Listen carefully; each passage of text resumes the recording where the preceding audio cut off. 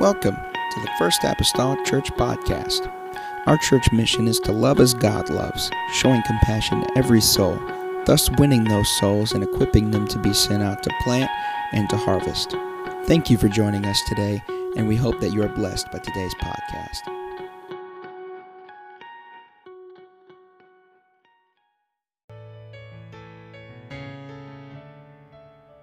Amen. Thank you for giving to the Lord. Hallelujah. We appreciate that. We appreciate everyone's faithful giving. Amen. Throughout the past several weeks, I was listening to General Ministry Conference online last night, and that is available this week.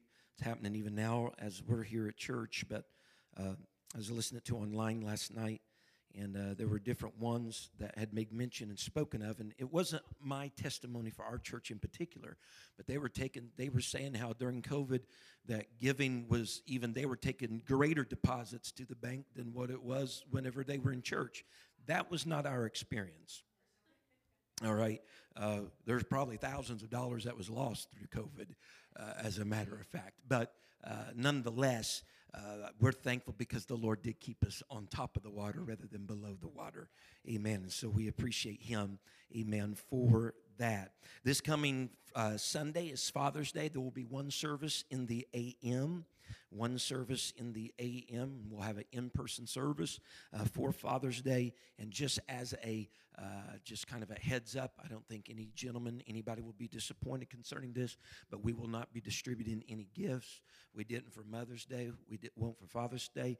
Folks, we did everything we could to tighten down. Whenever we were still in the winter month of March, the degrees back there was set on 60, and we had church in here, those that came at 60 degrees. Sister Mason had blankets sitting in the audience whenever she sat out there, because we were trying to the best of our ability just be mindful of whatever may happen, however long it could go on.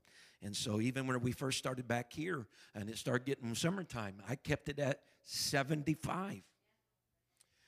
And after a few services of that, and they started telling me that they didn't know if they was going to be able to keep their voice doing that, we did kick it down a little bit in order to help with that aspect. So we've tried to be a good steward of God's money in the process of doing all of this. We're going to be turning to John chapter number 3 this coming Sunday. We also have a baby dedication.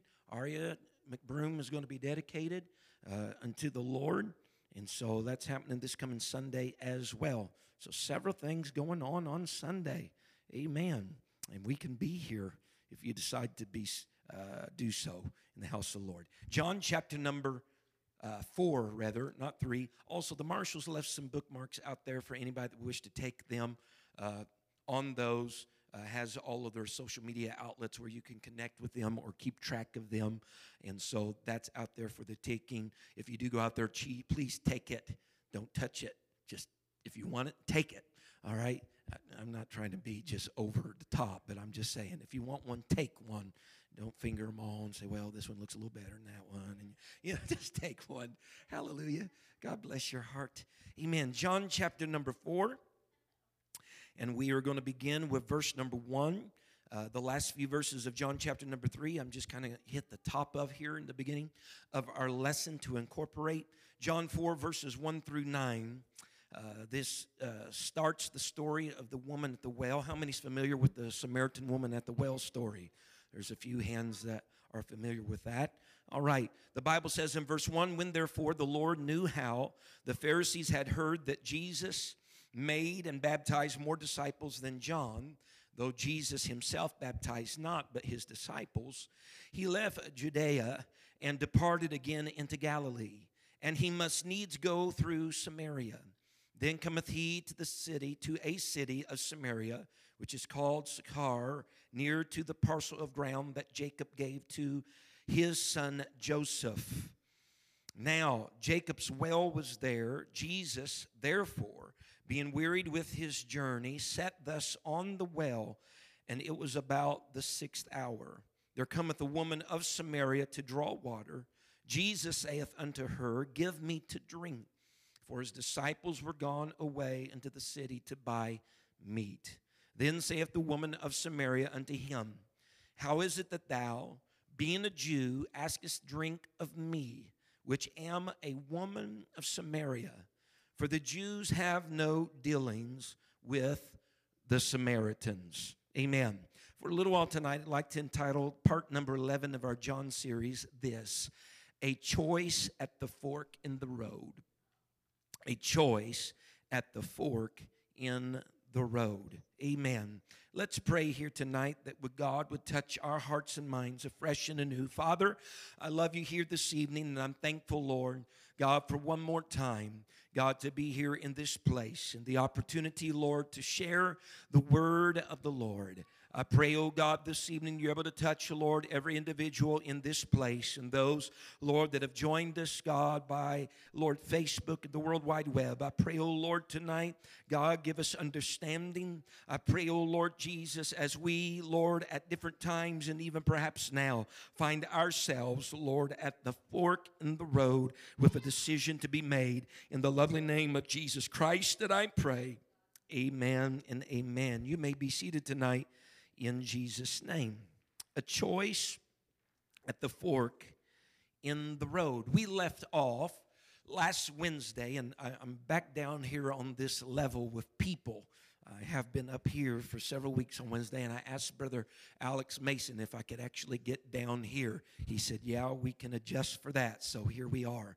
So we left off last week talking how there was no competition between John the Baptist and Jesus whenever it came to baptizing. Although there were some of the Jews and some of the disciples of John the Baptist that tried to make out as though there was some type of competition there or controversy, there was none, particularly between Jesus and John the Baptist. Because, as we spoke last week, each of these men knew their respective place in the kingdom of God. They knew their respective call that God had upon their life. For that matter, John knew perhaps better than any that Jesus was to have center stage of this kingdom ministry. And so the Bible even continues to tell us in those last few verses that we're going to capture here of chapter 3, the Bible continues to tell us this fact that Christ was from heaven. The scripture relays that he that is from earth is earthly, but Jesus, of course, who was from above, was therefore above all. And so since Jesus was the Word made flesh, or God manifested in the flesh, whenever he spoke of things, and whenever of things that he said and of things that he heard, whenever he spoke of these type of things, Jesus, being God manifested in the flesh, spoke of things that he was actually at.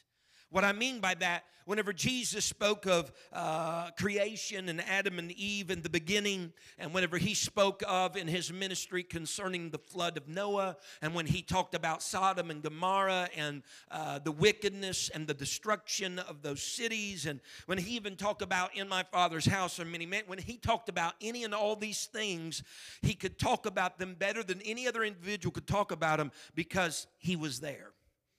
He was God that was manifested in the flesh. And so he's not like just another prophet that's talking about some of those things of the Old Testament by virtue of revelation, or a rabbi that's talking about it by virtue of, having read the first 5 books of the Old Testament or by oral tradition. He spoke about it because he was there. And so you could have no better testimony, right, than an eyewitness. You could have no better testimony than someone that was actually there. And yet the Bible relays to us that there were still people, in spite of him having been there, there were still people that were doubtful about his testimony and did not receive his witness. The scripture tells us in the closing of John 3 that Jesus was sent, or he was commissioned with the words of God. All things had been given unto Jesus, insomuch that the Bible even tells us that the Spirit was not given to him by measure. It was freely given unto him. And yet still, people did not receive his testimony. That brings me great comfort. Amen. They couldn't receive someone who was there. And I'm trying to preach the message from what I've read, right? And there's still people that don't receive my testimony either, or my witness. but they did not receive his testimony. But the scripture says there were other individuals that did receive his testimony. And it says those that did receive the testimony of the Lord and the witness of the Lord, the Bible said that they set his or her seal that God was true.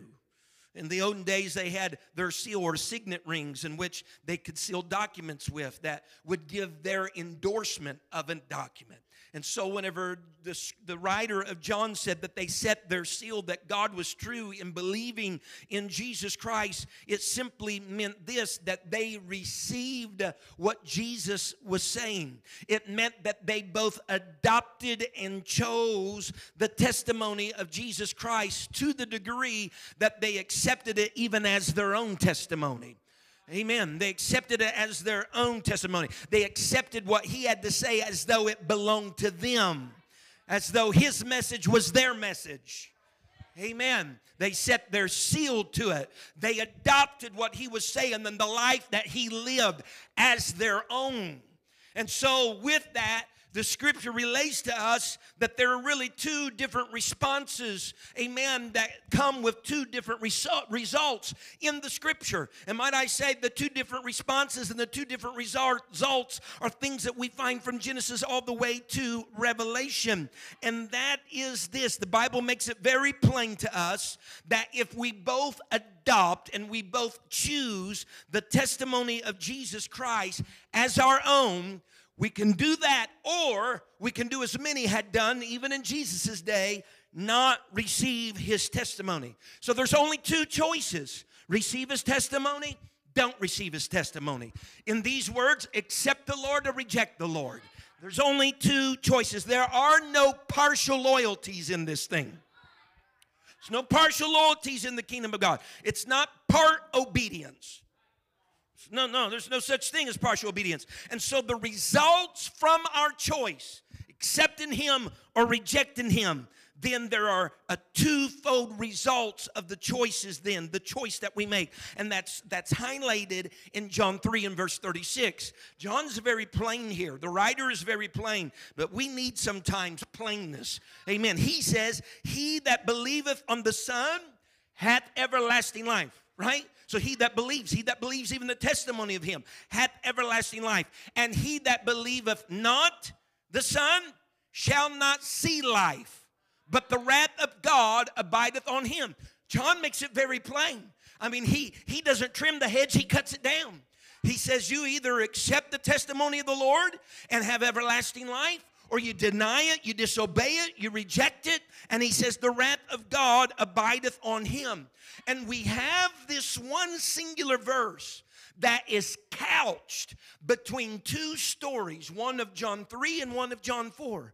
Two stories. It almost serves as a pivotal point for the story of Nicodemus and Jesus and the story of the Samaritan woman at the well and the Lord Jesus Christ. Because between the two, there are some comparisons and there are some contrasts that I wish to share with you here this evening. Because in both of these occasions of these two people that had a choice to make, they were both presented with some information from Jesus Christ that they did not fully understand at first.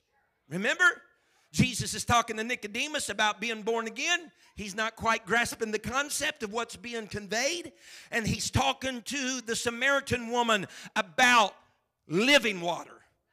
And she's not quite understanding at first what is being conveyed or the idea that he is conveying. In both instances, with Nicodemus and the Samaritan woman, Jesus uses natural items to try to relay understanding to them. He talks to Nicodemus about the wind, and so is everyone that is born of the Spirit. He talks to the Samaritan woman about water. Amen. Just natural water, trying to convey a spiritual truth unto her. And so when we look at these two individuals, again, they have a choice. That every man or woman, boy or girl upon the earth has a choice. They had a choice. Nicodemus, look at the contrast. Nicodemus is a moral Jewish man that's a rabbi, a teacher of God's people. He came to Jesus by night. And we have then a Samaritan woman who from the way that we can understand Scripture, is an immoral Samaritan that, note now, Jesus came to, in essence, came to where she was going to be at, came to by day. Jesus, or Nicodemus rather, came to Jesus, but the Scripture declares that Jesus, seeing that he must, and the Scripture says he must needs go through Samaria. Later, even in his discourse with the Samaritan woman in discussion, he tells her that the Father seeks true worshipers to worship him in spirit and in truth. And so what we have is a moral rabbi, Nicodemus, Jewish man that sought out Jesus. But in many respects, Jesus had sought for the true worshiper that was in an immoral woman. We got these contrasting things going on. And so at the day's end, when we read the Scripture here in John, at the day's end, we never have record that Nicodemus received the Lord in his truth. Not necessarily at this time written in the gospel, but the Samaritan woman's belief after her conversation with Jesus seems to just soar in so much as she's willing to tell other people about him. Two choices both Nicodemus and the Samaritan woman has, all right? Two choices with two results in the moment that have vast different, aspects, vast different results. And so what I'm saying tonight is this: how we respond to the testimony of Jesus Christ is vitally important to our life. How we respond to the testimony of Jesus Christ is vitally important to our life. And so the Scripture starts out in John 4 talking to us again about Jesus, how that the Lord knew that there were more, the Pharisees had known rather that there was more that had been baptized under the auspices of Jesus' ministry than there was John's. And so whenever we hear this, we understand that Jesus now is going to leave Judea and he's going to go to Galilee. In other words, Jesus didn't want to be involved in any type of controversy or competition, even if it was being created by a third party.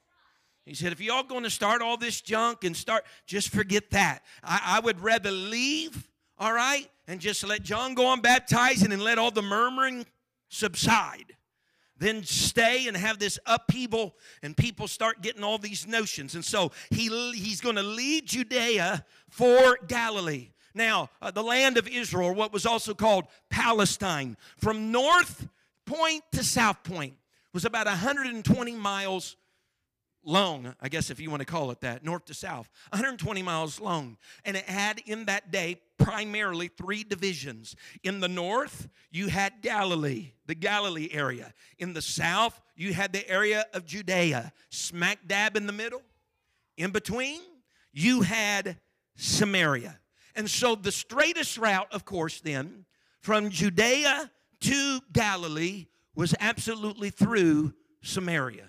Historians say it was about a 3 days journey. There were alternate routes. Because you have the Sea of Galilee up here, and then you have the little Jordan River that trickles down here, and it goes into the Dead Sea. And so you could cross over the Jordan, go up over there on the east, and then cross back over into Galilee. But that was a longer trip. It was twice as long. So the shortest trip was going straight through Samaria. And so whenever the Scripture says that Jesus must needs go through Samaria, I convey to you, according to the God's Word, it isn't just simply talking about a geographical statement. He's got to go through there because that's the shortest route. It's also a phrase that's signifying that Jesus Christ was being compelled in a particular direction through Samaria for a particular purpose, namely his meeting with the Samaritan woman. Is everybody doing all right? Listen, the Word of God, I have marveled at it this week. Okay, so it's going to take me a little while to put some puzzle pieces together for us here tonight. The history of Israel. Whenever we consider the history of Israel, there was a time, many of you know this, that there was a northern kingdom and a southern kingdom in Israel. The northern kingdom was made up of 10 of the 12 tribes of Israel. The southern kingdom was made up of 2 of the tribes of Israel. That lasted for about 200 years of this separation. We are probably more familiar with in the Bible concerning Babylonian captivity, that 70-year period of time, which affected predominantly the southern part, the southern kingdom of Israel, Judah and Benjamin. We are probably less familiar, people don't talk about it maybe as much, about the captivity or the taking away that happened to the 10 tribes in the northern part by the Assyrians. The Assyrians came into the northern part of Israel, and they took away the 10 tribes of Israel in the north to various cities of the Medes and such. Here's scripture reference for you, and will be on the screen as well. 2 Kings 17 and verse number 6. The Bible says, in the 9th year of Hoshea, the king of Assyria took Samaria and carried Israel away into Assyria and placed them in Halah and harbor of the river of Gozan and in the cities of the Medes. So in other words, Assyria came in just as Babylon did in the south. Assyria came in the north prior to the Babylonian captivity, and they took away what was known as the northern kingdom, which was also labeled sometimes just Israel, which was also labeled sometimes just Samaria. They all went by that name. And so they came in and carried them away. They came into their capital city, which was Samaria, carried them away, all right, over into all these different Assyrian cities, and throughout their empire, they were scattered helter-skelter all throughout their empire. Now, whenever these things happen, anytime, even in the south, whenever captivity took place and people are taken away, they normally take away the rulers. They take away the rich. They take away the people that have clout, have status, and they oftentimes leave the lower classes and they leave the poor.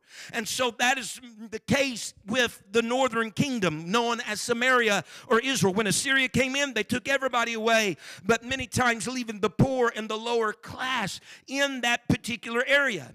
And so though the Assyrians took all these people away and left just the poor and those of the lower class, another aspect of them conquering this territory is now to take some of their Assyrian people and put in the land of Israel in the northern kingdom. All right? So now what you have in the northern kingdom in the Samaria area are a few poor, low-class Jewish Israelite people mixed with a lot of an Assyrian people because Assyria has conquered her. Look what the Bible says concerning the different ones that they had come in and settled in the area. 2 Kings 17 and verse 24. And the king of Assyria brought men from Babylon and Cuthah, and from Ava, and from Hamath, and from Shephravarim, and placed them in the cities of Samaria instead of the children of Israel. And they possessed Samaria and dwelt in the cities thereof. And so as these people from the Assyrian places came into Israel, they also came and brought their gods as well. And so here is Israel. They have a lot of Assyrians. They have few Jews up in the north. And so what begins to happen up there is some of the things that God all the way back at Deuteronomy and before never wanted to happen. And that was for the Jews or the Israelites to intermarry with any other nation, not because of their race or tongue or skin color, but because of their religious preferences. Because now we have all these Assyrians in, and they are starting to intermarry with these people, and thus we get Jews. A product now we're having a part Jew and a part Gentile, which is what came to be known as the Samaritan people. Not only that, and we'll look at this perhaps in later weeks, it was more than just the Samaritans being part Jew and part Gentile. But now, from the Jewish side, the beliefs that was purely Jew were now somewhat skewed. All right?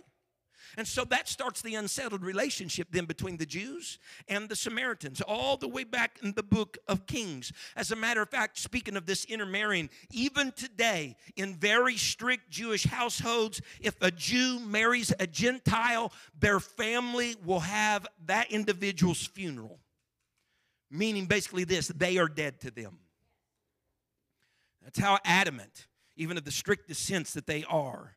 So no wonder the Samaritan woman questions Jesus at the well and says, "You're a Jew and you're asking of me a drink?"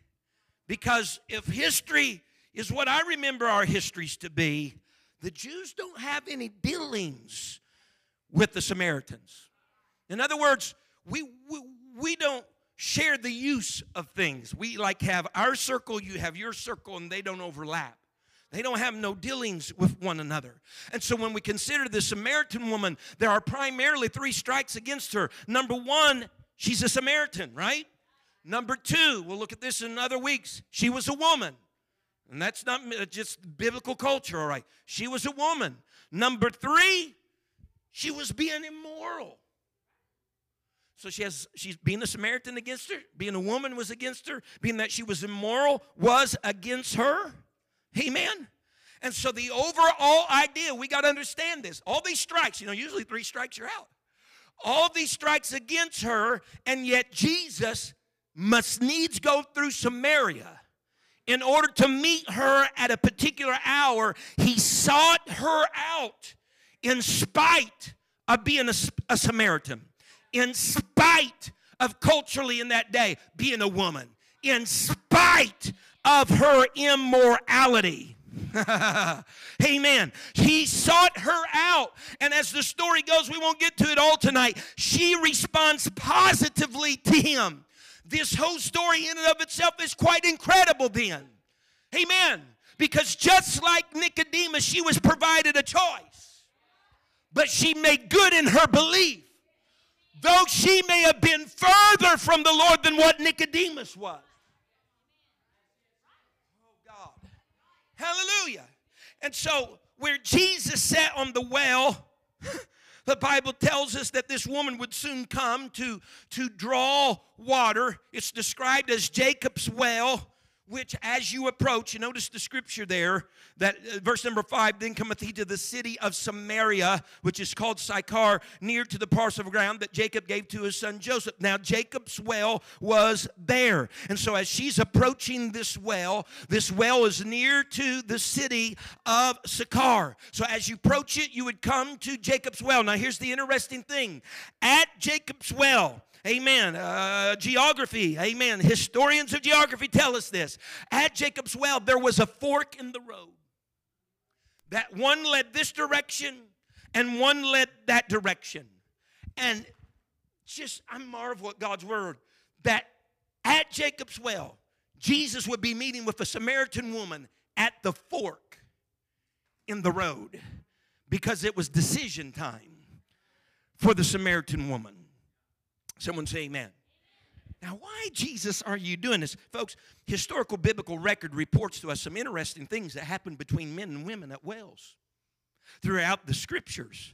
Amen. That I believe are for our comparison here in John chapter number 4. Let me walk through a few, not all. Just a few of them tonight, starting back in Genesis chapter 24. I'm not going through verse by verse. But in Genesis 24, we read that Abraham has commissioned his eldest servant to go back to his homeland and find a bride for his son Isaac. Now, I want to just kind of compile some things for you. So the eldest servant of Abraham found the bride of Isaac at a well in her own homeland. Jesus is commissioned for a purpose, and he finds the Samaritan woman at a well in her own homeland. This elder servant asked of Rebekah, "Give me to drink." Jesus asked of the Samaritan, "Give me to drink."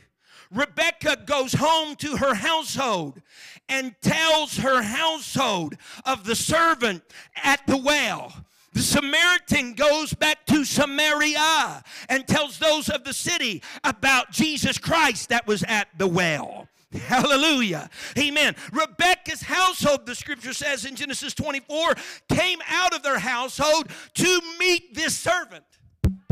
Hallelujah. That was looking for this bride. The Samaritans, amen, in Samaria in John 4, came out of their city also to meet Jesus Christ who was at the well.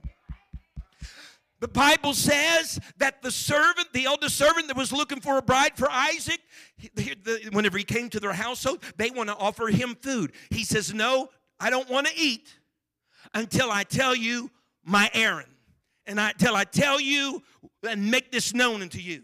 Jesus, when the disciples came back from town with food and said, Master, here's food. He says, no. He says, I have meat that you know not of. He wasn't done with his errand yet.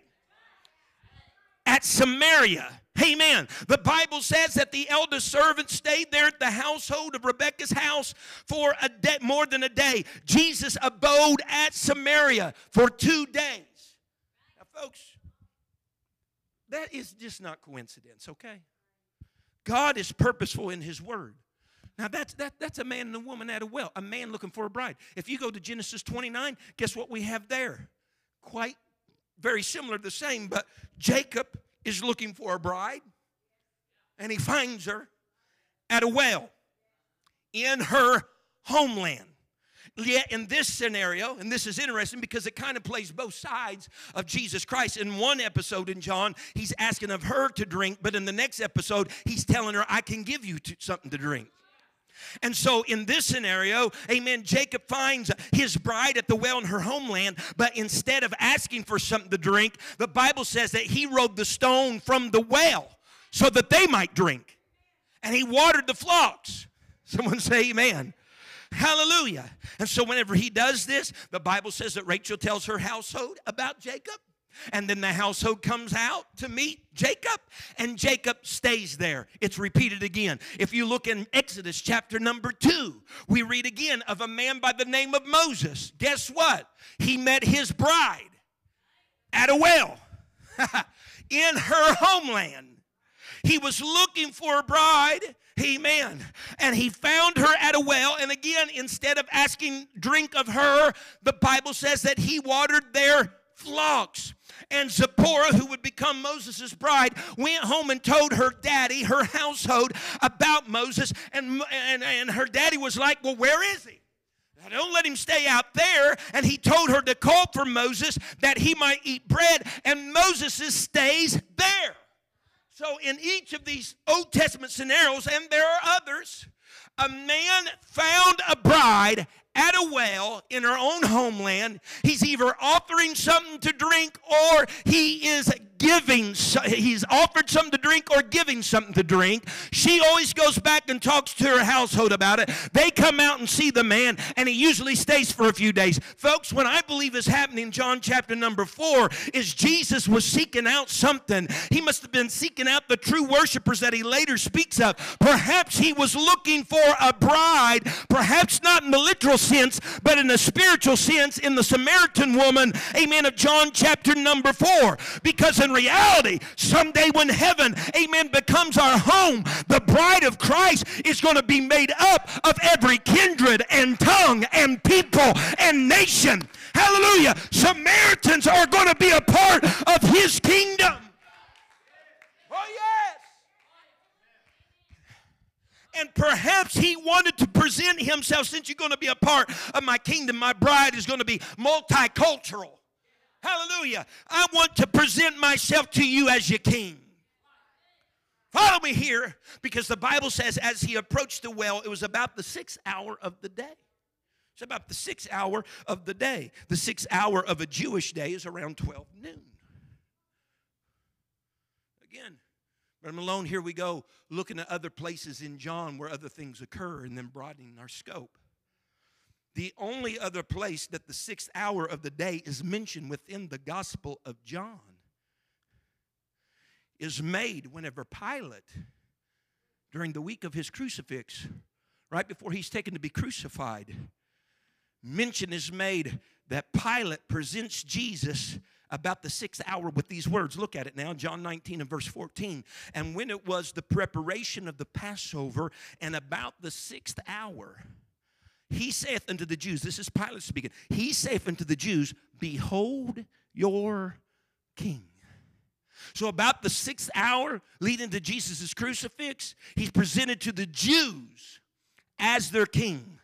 Can I convey tonight that about the 6th hour at a well, Jesus was presenting himself to a woman of Samaria as being her king.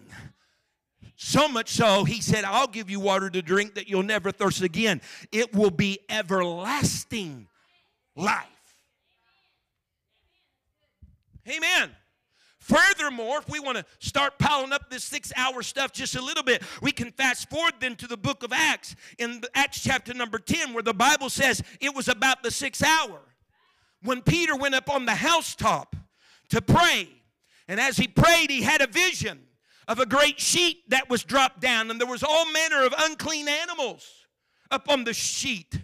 And the Lord spoke to him and said, arise and eat. And he says, no, Lord. He says, I've never ate anything unclean or uncommon. And God's response to him was this, that which I've cleansed, call thou not uncommon. And the Lord did that 3 times. And he was preparing the heart of Peter that whenever there was a knock that would come upon his door and he would go down there, there were 3 men from Cornelius's house, which were Gentiles, not Jews, considered common and unclean. And the Lord was staging that so Peter would feel okay to go with these 3 men. Someone say amen. Hallelujah. And so he's accepting a condition to Peter. He said, don't call that which I've cleansed, don't call that common, and don't call that unclean. Notably, again then in John 4, at the 6th hour, Jesus is interacting with a Samaritan woman, which by all reality of that hour and day was likewise considered unclean. Now, again, all this is happening at Jacob's well, at the fork in the road. No knives, just forks. At the fork in the road. Now listen, folks, I want you to understand very clearly, the Bible does not waste words. All right? It don't just put in extra just because it feels like, no. The Bible does not waste words. And it says in verse number 5 that this Sychar, then cometh he to the city of Samaria, which is called Sychar, near to the parcel of ground that Jacob gave to his son Joseph. The Bible doesn't waste words. Why is it important for us to know that this is near to the parcel of ground that Jacob gave to his son Joseph? You know, casual reading would be like, big deal. It would be like saying, First Apostolic Church is near to the elementary school, which houses grades da-da-da. If we were to include, I mean, it's not like we're going to send out a bulletin to our community and say that unless we want it to be meaningful for some reason or some purpose. And so the Lord is not wasting words. The ground that Jacob gave Joseph, we read in Genesis 33 and Genesis 48, the ground that Jacob gave Joseph was land that he both purchased and he fought for. He purchased it and he fought for it. It was known as Shechem, is the way we say it in our English Bibles. It was known as Shechem. And geography tells us that Sychar was near to Shechem, about a mile from Sychar, from this well and from this place was Shechem. Now, something that's peculiar, I'm just putting all these things together in my head while I'm thinking about the Samaritan woman. In the Old Testament, Shechem, at one time in the book of Joshua, chapter 20, Shechem had been one of the cities of refuge. Remember the cities of refuge? That if a man had taken the life of another unintentionally, that he ran to for refuge because the avenger of blood was coming on his heels, and if he could get there, he found sanctuary there. There was grace there. Shechem had at one time been an old city of refuge. And yet, it's awesome to me that in this vicinity where Jesus met with the Samaritan woman, people one time run to for refuge in the past.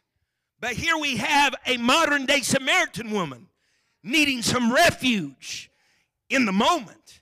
Hallelujah. Therefore, furthermore, the Bible tells us that Joseph was buried in the land that Jacob had given to him. Look at it in Joshua 24 and verse 32. The Bible says, and the bones of Joseph, which the children of Israel brought out of Egypt, buried they in Shechem. So here we have it. And you can read the rest of the verse if you want. I'm just not continue on there. So the bones of Joseph was buried in Shechem.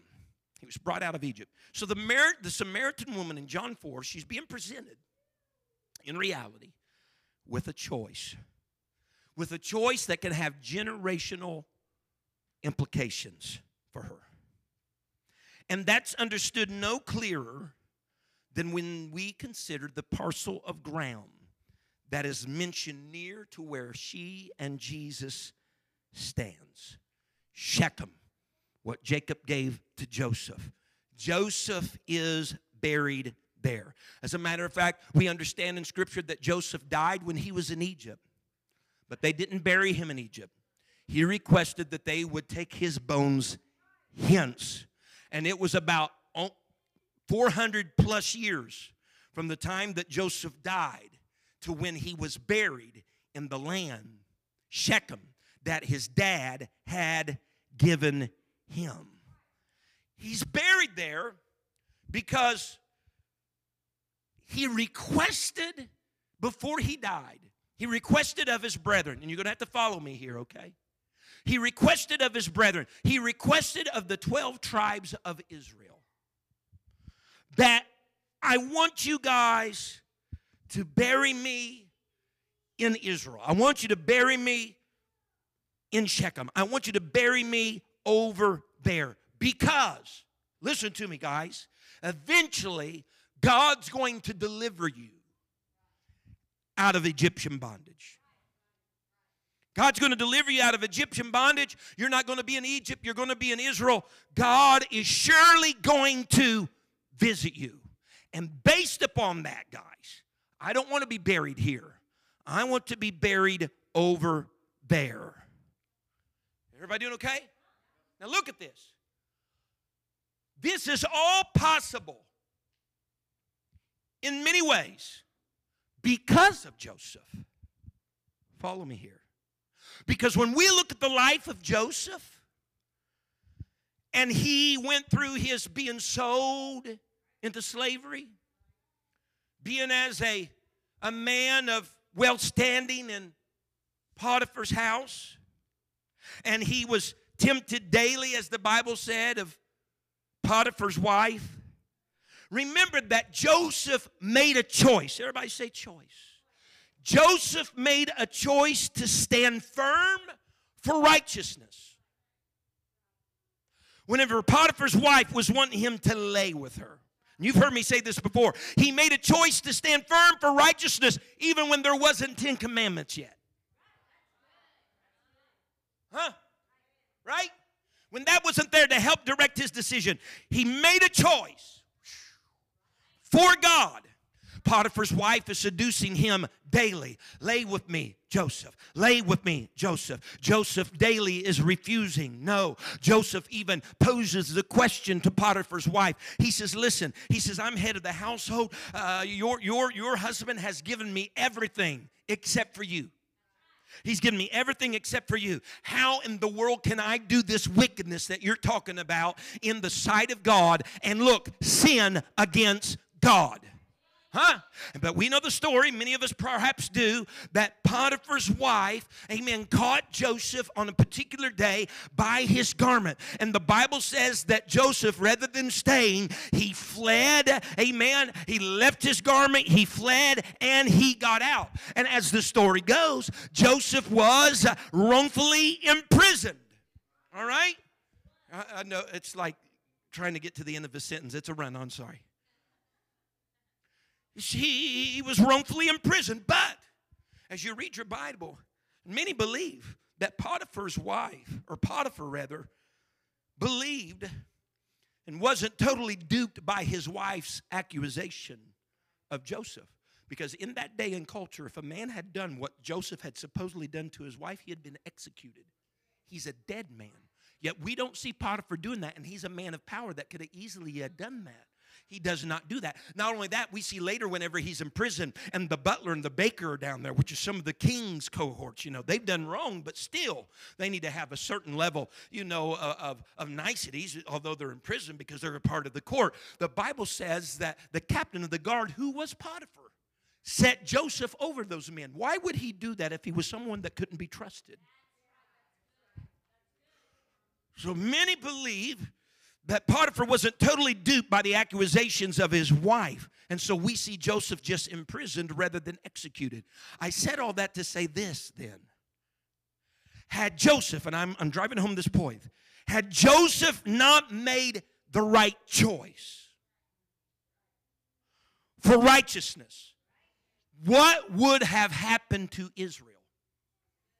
Think for a moment. In essence, Bishop, if Joseph hadn't made a choice for righteousness, there would have been no Israelites. There would have been no miraculous provision and insight and wisdom to keep during the 7 years of plenty for the 7 years of lean that was coming. For that matter, Joseph is the one that even interpreted the dream that Pharaoh had. Furthermore, the famine that was in Egypt, remember, those that were Canaan, the 70 souls of the Israelites that were in Canaan, they would send the boys over to Egypt to get provision. That would have not been there for them to get had it not been for a Joseph. If I could say it like this, if Joseph had not made the right choice concerning righteousness, Israel would have been no more. But see, hold on, there's a bigger circle here, because the Samaritans come from Jews that are intermarrying with Gentiles. Of the 10 northern tribes, there would not have been any Samaritan people.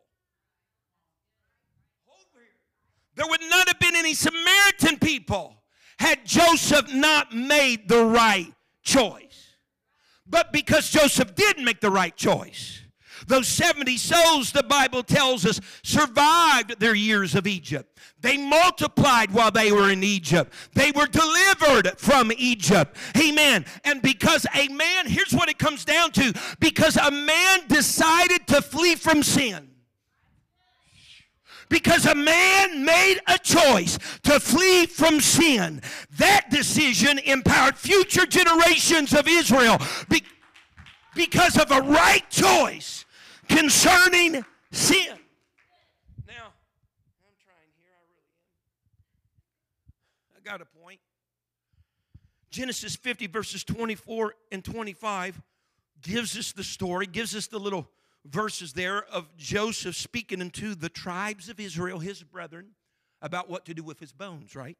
And Joseph said unto his brethren, verse 24 of Genesis 50, I die, and God will surely, look at it now, and God, he's talking to all 12 tribes, and God will surely visit you and bring you out of this land, unto the land which he sware to Abraham, to Isaac, and to Jacob.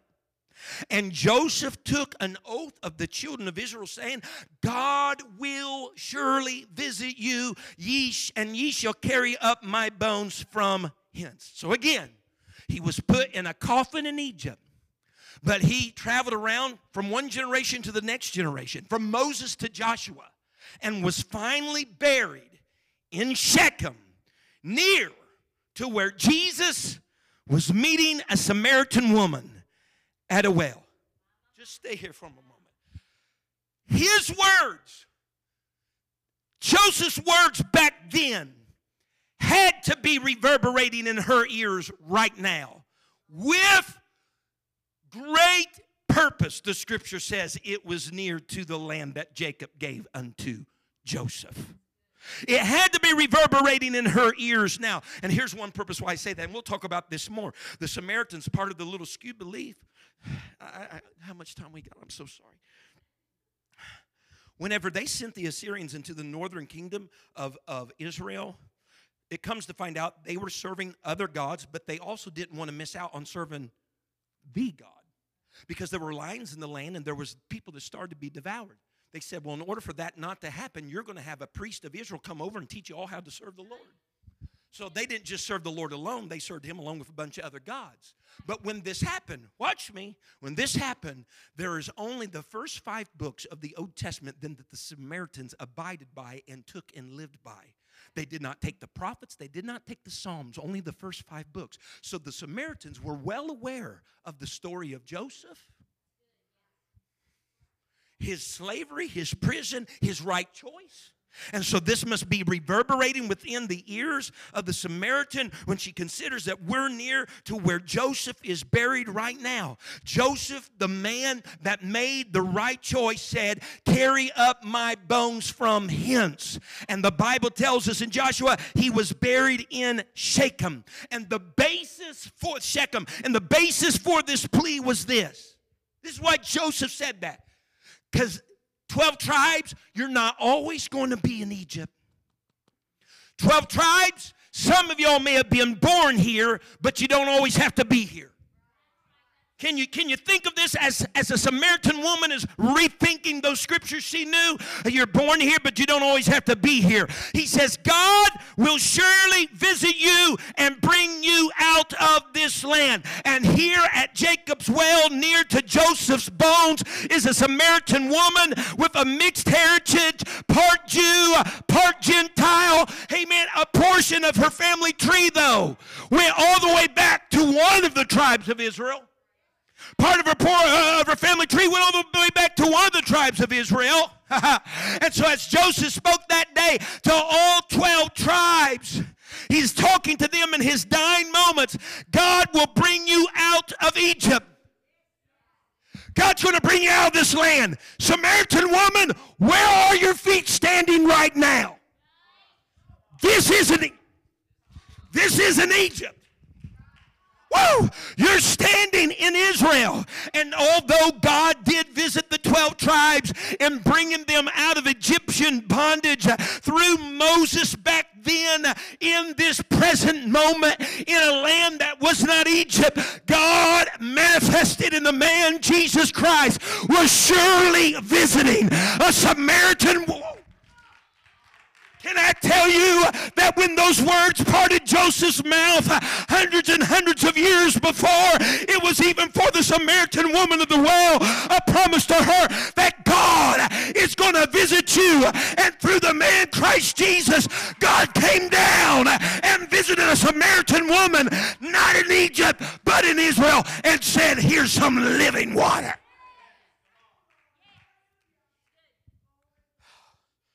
Woo! With this, what this presents is a choice at a fork in the road that a Samaritan woman had to make. And I'm closing you and stand with me. And the choice was clear. It's not mixed. It's not confusing. Samaritan woman, in your negated gender and race and immorality, you believe in him, everlasting life. You disbelieve in him, then the wrath of God abide on you. Samaritan woman, it comes down to 2 choices with one of 2 results. And just as Joseph's right choice in a moment had generational, listen to me very clearly, I'm closing, I'm sorry. Even as Joseph's right choice in the moment had generational implications, it did for all Israel. Her choice in this moment would have generational implications as well. Because let's not soon forget, a little later in the book of Acts chapter 8, there's a grand revival that breaks forth in a particular city called Samaria.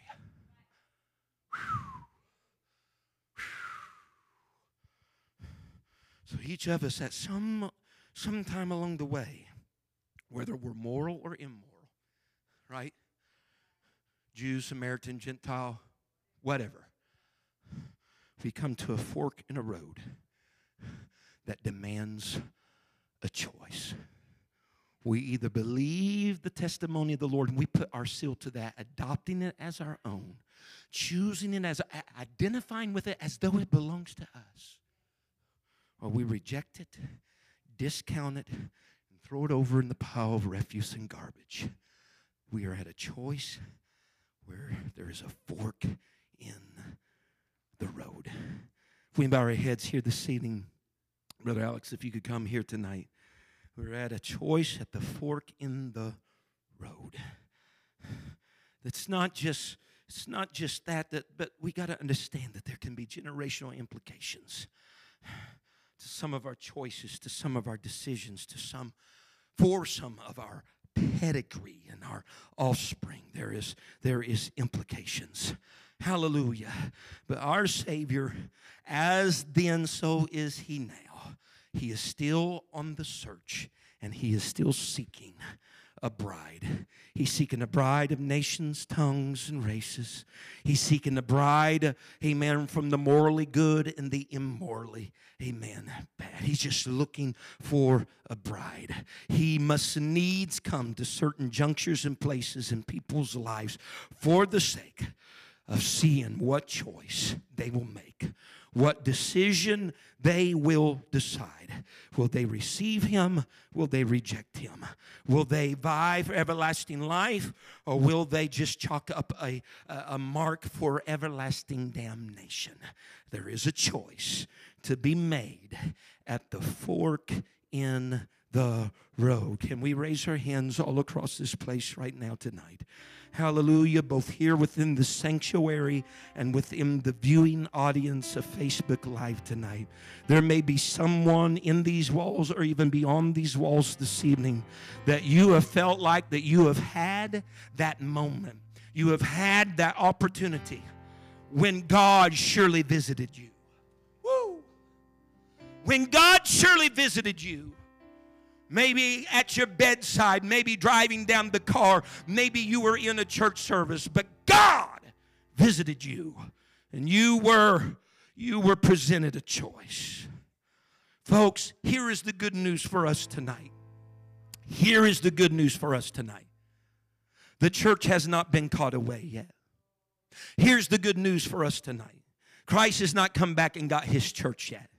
And so if you denied Him in your first opportunity, I'm telling you tonight, here's another opportunity that God is trying to visit you and offer you living water, offering you, amen, a born-again experience of being born of the water and of the Spirit. And I'm going to make the choices very plain tonight. It's either you accept Him and follow His plan of salvation, or you deny it, and that either determines everlasting life for you, or you will have the wrath of God abide on you. It's very simple. There's no partial loyalties. There is no half in, half out with this. It is all or nothing. It's all or nothing. The choice is up to you. The choice is up to you. Will you make the right choice tonight at the fork in the road?